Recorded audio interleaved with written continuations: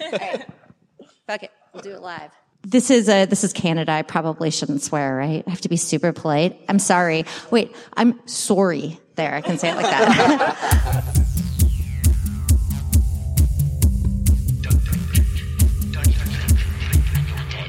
Welcome to Arrested DevOps, the podcast where we help you achieve understanding, develop good practices, and something your team maximum DevOps awesomeness. You can tell I usually read that from a script. I have no script here. We're doing this live. This is your host, Bridget Kremhout, at Bridget Kremhout on Twitter. And Arrested DevOps is brought to you by delightful sponsors, some of whom are at this conference today.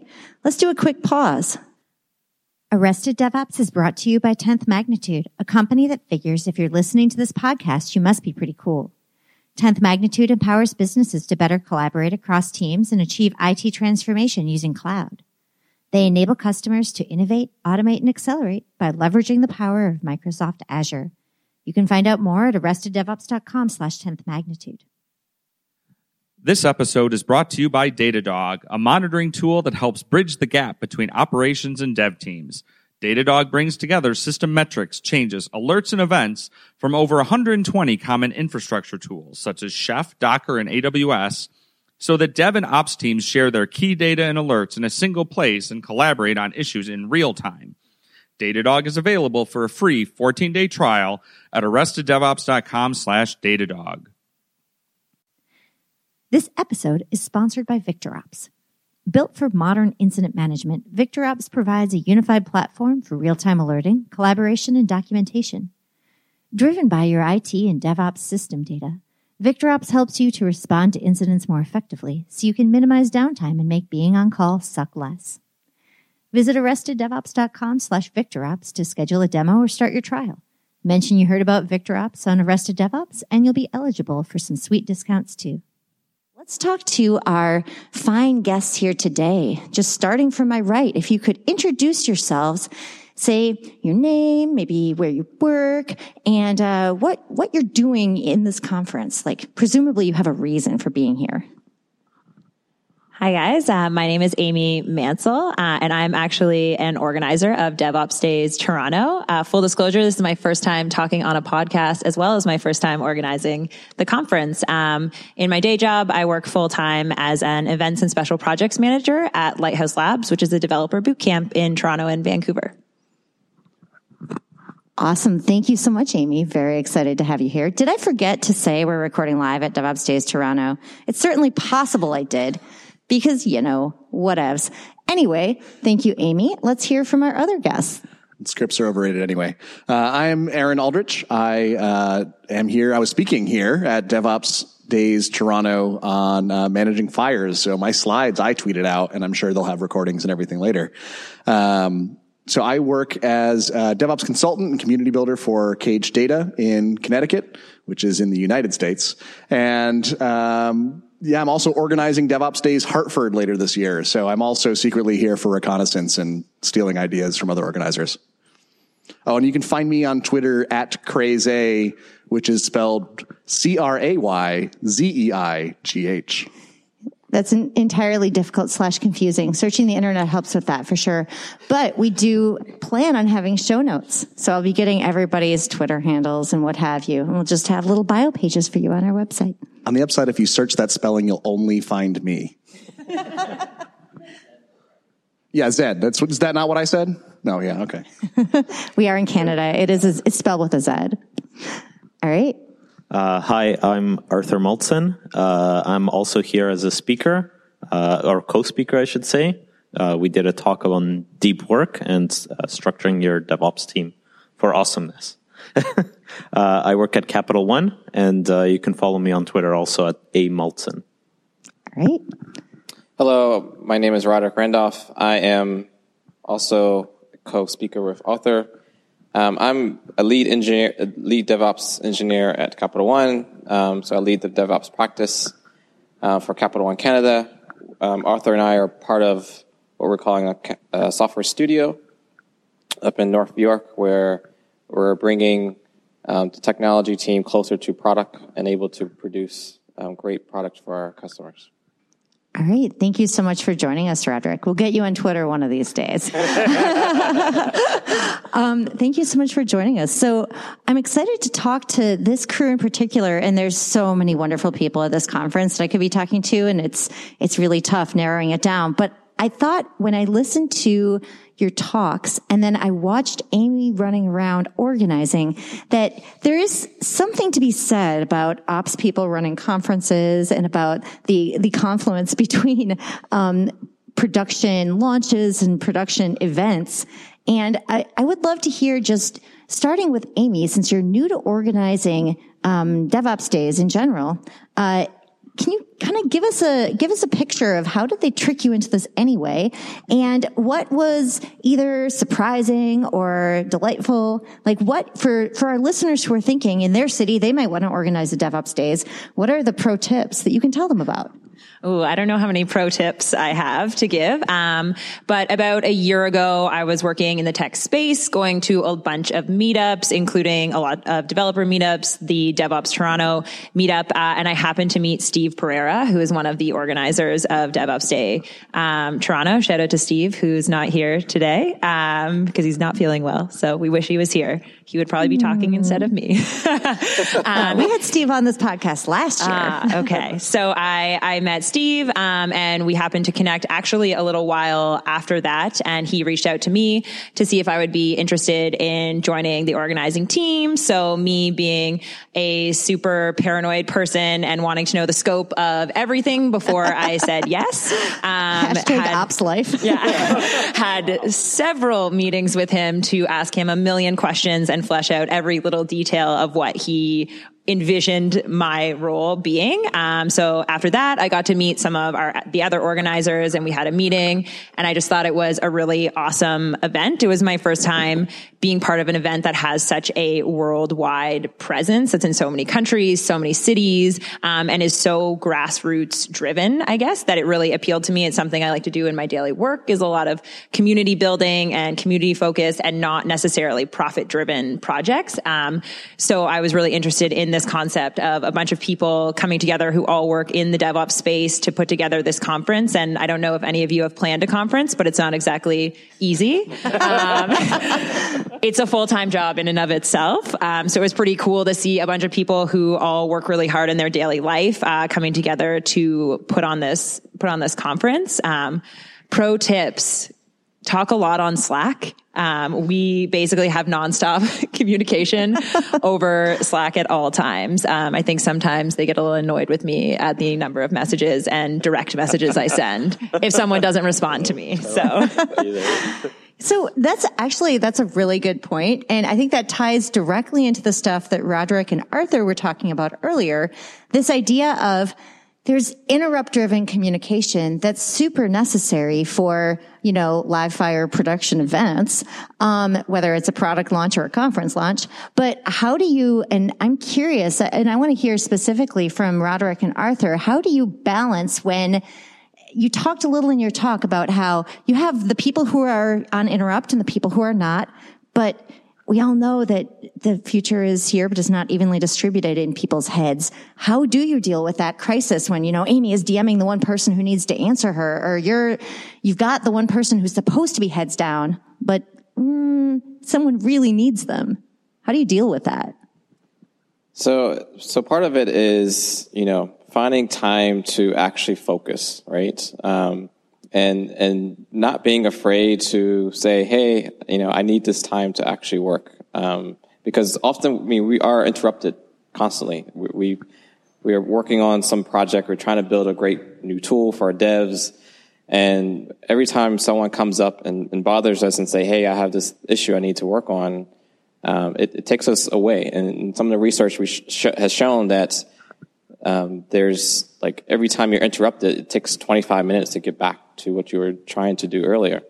And so you have to kind of make time for being able to have deep work. And if you're working in a team environment, you're able to kind of share that with the rest of the team. And so, and the model that Arthur and I talked about was splitting the team into a kind of a sub-team where part of the team is working on foreground and they're handling the firefighting while the folks on the background are kind of helping to prevent some of those preventing some of those fires from actually occurring in the first place. So can you maybe, I think Arthur's going to maybe address a little more how exactly you decide where to put that split? Because it sounds like if everybody who understands Project X is in the background right now, good luck. I think that's what I wanted to say. I think your initial point of, if Amy's DMing just that one person and only they can answer, I think that's the problem to begin with. And that's really a challenge that we still have, and we're still working through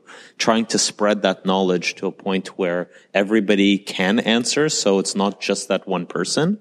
And I'm hoping at some point we can evolve into a pair programming or pair opsing model where people, and that's really the best way to distribute that information and to really do that knowledge sharing. Yeah, no, that's an interesting point, just because there is a difference, like you were saying, there's a difference between the interrupt-driven reactive work and the deep contemplative work. And I would say I would push back on the idea of pairing and saying that it's hard to do deep contemplation and have a conversation at the same time. Yeah. So, and Pivotal's a big fan of pairing, but that's a good point. Yeah, for sure. I think definitely on the foreground when two people are together kind of doing that interruption, they can hopefully learn from each other. And then again, depending on if you need that deep contemplation, maybe you separate at that point. But we're not there yet as a team, and I'm just hoping to start experimenting with that at some point. Now, I'm gonna turn the metaphorical spotlight. The lights are up. We're on the stage of this conference room, this conference venue, but the lights are up. We don't have spotlights. But I'm gonna turn the metaphorical spotlight to Aaron for just a minute and say, in your talk, you were talking about managing, disasters, managing, communication in disasters. What if your incident commander is a single point of failure in and of themselves? Like, how do you deal with that? That's a great question. That's actually an interesting question. So I think it would depend on what you're talking about in an incident. I think they would be a single point of failure, but the odds of that single point failing while they're active, like we have an incident right now and in this however many hours block, they are obviously readily available. Yeah, stuff happens, right? So, at the same time, I think the best practice is probably to have someone who's backup or someone who can fill in if they're not available. Best practices is a great word we all like to throw around and then pretend they're not real when we actually put them in place. But, that's the best practice, is to make sure you have someone who can back up. So if that incident commander becomes unavailable, you have someone else who can step into that role and assume leadership of that group. Yeah, it comes to mind specifically because of what Amy was saying earlier about Steve Pereira is a DevOps Days Toronto organizer who unfortunately happened to be ill, overlapping the exact days of the conference, which we all missed you, Steve. But I'm wondering if you can kind of talk about what the process is like inside the conference organizing team for dealing with the fact that a major person helping with this conference suddenly became unavailable. And keep in mind that I will be taking this advice to heart, because I'm definitely a single point of failure for DevOps Days Minneapolis. For the most part, we tried to make sure, even before, without foreseeing that this was going to happen, we tried to make sure that all information was disseminated, that everything went through our organizer group email, that we tried to communicate as much as possible in a group chat. Even if it was, I just needed something directly from Eric or Abir, it went into the group chat. So 4 other people could see that at the same time, and making sure that even if I dealt with a lot of stuff one-on-one in terms of sponsors and speakers, but making sure all that information was constantly disseminated back to the team. We had regular team meetings so that even at the point when it came to Steve saying, like, guys, I'm not going to make it, I can't even get out of bed today, that we just were able to, we knew what was going on. We were super organized. We had everything in shared files. Everyone had access to everything, so that at that point there was almost just like a playlist that you could go through and check off that was there. So it could run pretty seamlessly with or without him. And I think that's a good way to work on all projects. Even if someone doesn't need to know something at that point, it can get a little annoying. But in my experience with events, anything can happen, and having people who sort of know what kind of should go on in the moment, they'll be able to just take it over and have a framework to work within. I was going to say, actually, like, this is one of the big challenges that we're running into, is how do you redirect conversations that would normally happen in a private chat or in person into a group chat where everybody can see it. And kind of building up that culture is something that takes a lot of work, but I think it's worth it in the end. And from a previous employer, my experience has been if everybody goes to that group chat, then maybe that one person who knows the answer isn't there, but other people have seen them answer this before and they can answer it for other people. And that might be somebody that's not even on the DevOps team. It could be other engineers that are lurking in the channel. They can be answering those questions. So yeah, that public chat is a huge thing to make sure, especially happening in the public channels.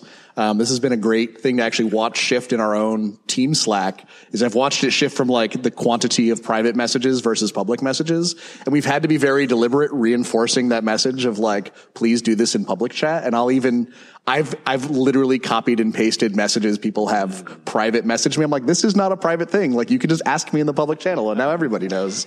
The ones that were safe for work, right? Yeah.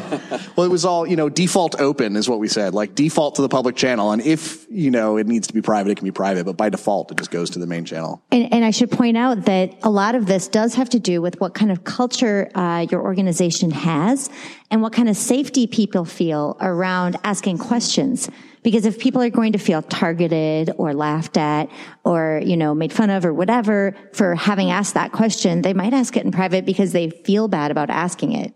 So like that's something that you can kind of try to hack just by making sure it's safe and demonstrated to be safe to ask questions. Yeah, and that's where we can use our privilege to kind of show other people that, even somebody who's in the senior position doesn't really know everything, and that's totally cool. I mean, I came into this year's conference only kind of knowing Steve and not knowing any of the other organizers and sort of not knowing what I was getting myself into, but they were very welcoming right away, and I definitely asked a ton of questions and sort of went in with hoping it would be that way, and then seeing how they all interacted and how welcoming they were, and also getting to meet a lot of the alumni organizers who were part of conferences in the past and how all the positive things they had to say. It made me feel really comfortable with sort of how they all communicated with one another. That's a good point about how they onboarded a new organizer, because we have Dave Cliff sitting in the front row here, who is a DevOps Days Toronto organizer historically and has taken time off at this point. Perhaps he will be a once and future organizer, who knows. But just that idea of passing the baton, I actually am going to put Roderick on the spot and ask, because you are a senior, leader at Capital One, can you talk a little about onboarding new people to the process that you described in your team, or in your talk? Like, how do you get new people understanding like where they need to be in terms of how you want to practice and how you want to work? Yeah. So for me and for us, it was more around communicating and being able to have an idea and spreading that idea around and realize, well, first recognizing that you have an issue or you have a situation that you need to kind of deal with. And for us, like, we were a smaller team, and kind of Arthur came in and brought some of his experience from his previous employer.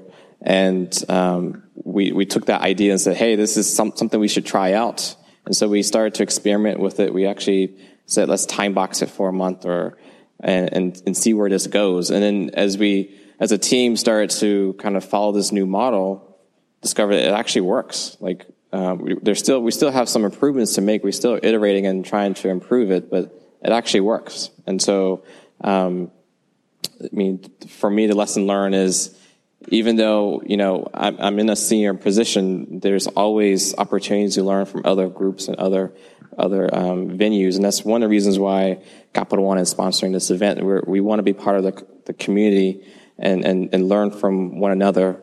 So I think we all have similar challenges. And actually, I want to take an opportunity to give a shout out to Piyush Chugh, who I worked with formerly, who actually created this idea of foreground background, when we worked together at a previous employer, and fortunately we're working together again at Capital One Canada. So I came in, I took the credit for coming up with the idea, but it was actually his idea to begin with. We all remix and share each other's ideas. This is a collaborative culture. And that's why I also, just having the experience of watching your talk, and you running around doing all this, I was like, these three things have something in common.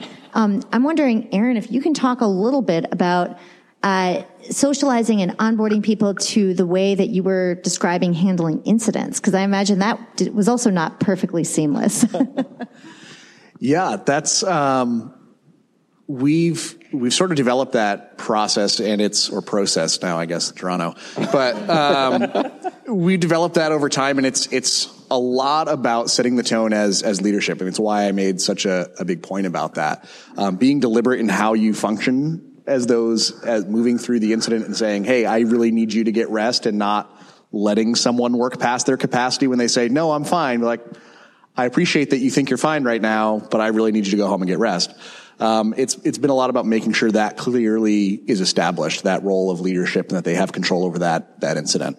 So it's this actually we were really fortunate on our team. The reason why I gave this talk was we had an incident, and this sort of coalesced out of the culture that we've been building in our company. And I was like, wow, that went really well. Like this all went really well, and things worked out fantastically. We need to capture that and, capture these points of what went well. What do people think went well? Why did they think that happened? And, it kind of built this talk. I think there's a lot of talk about what we can do individually as contributors in incidents and how we should build tooling around that and automation. But the company culture aspect of that incident response, I think, is big or more important in a lot of those situations. Well, and I think you bring up a good point too, this idea of also talking about the things that go well.